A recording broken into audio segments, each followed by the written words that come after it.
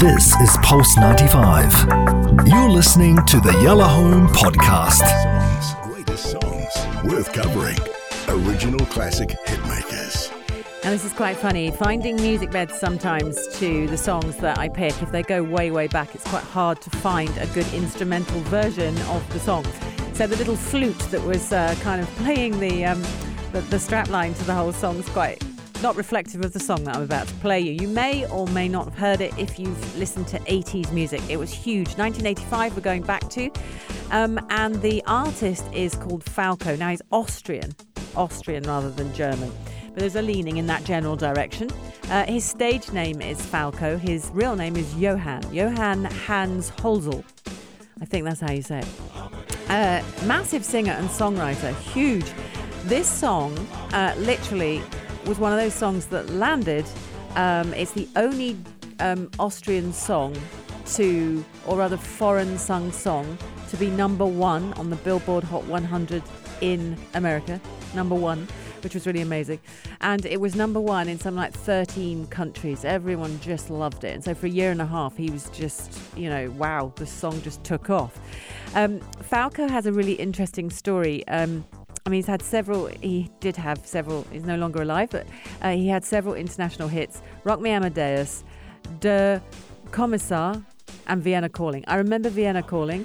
Do you remember Vienna Calling? Yeah. It's vague, though. Really, really vague. His story is that he was born in 1957.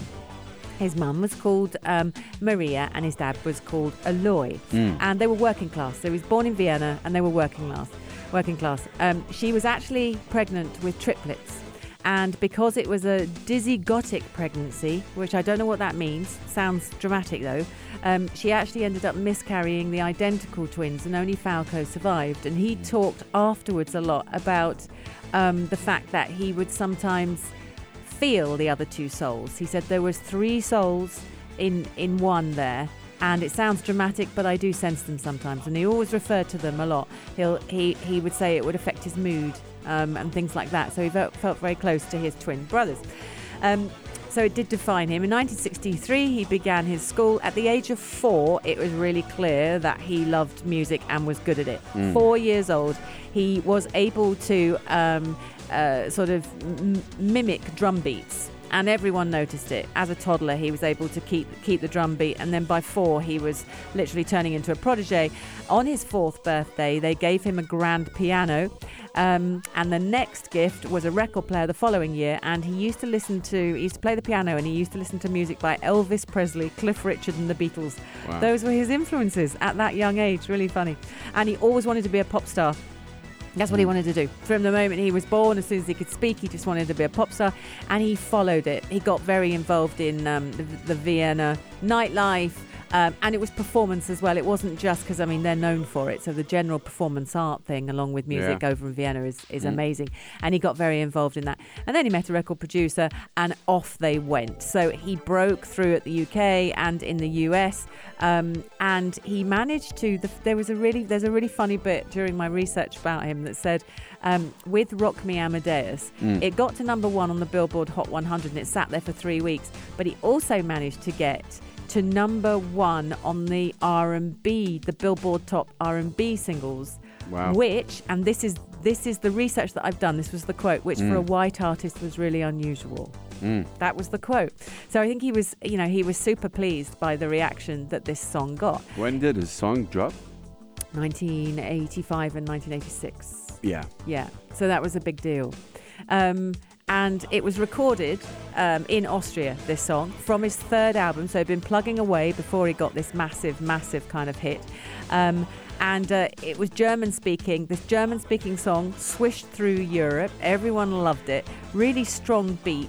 It has Dutch music producers, and that says a lot. So the Dutch music producers were Boland and Boland. And I think that when you hear the song, you can hear that in it. And that's it, really. The song was just such a huge thing. It was inspired. He wrote it. Falco wrote it. But he didn't produce it, but he did write it.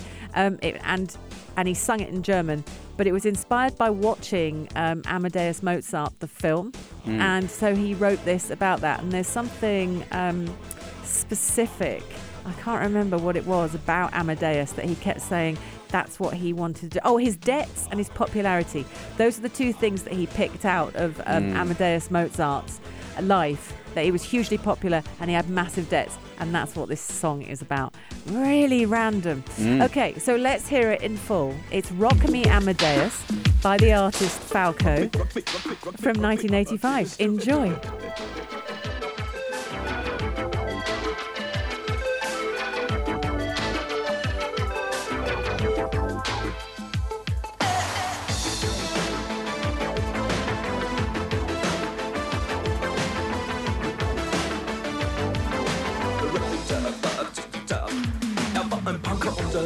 Der großen Stadt, es war in Wien, war Vienna, wo alles tat. Hatte Schulden, denn trank, doch ihn liebten alle Frauen. Und jede rief, na kann man Rock Me Amadeus. War Superstar, war populär, war so exaltiert, because hatte Flair.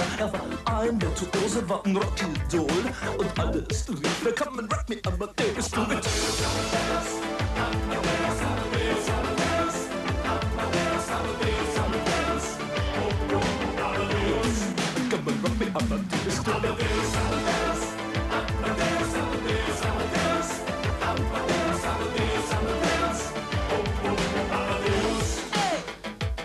Es war um 1780 und es war in Wien. No Plastic Money anymore, die Banken gegen ihn. Woher die Schulden kamen, war wohl jedermann bekannt. Er war ein Mann der Frauen, Frauen liebten seinen Punk. Er war ein Superstar, er war so populär, er war zu exaltiert, genau das war sein Flair. Er war ein Virtuose, war ein Rockidol.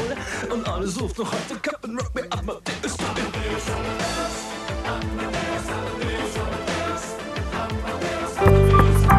This is Pulse 95. Tune in live every weekday from 5 p.m.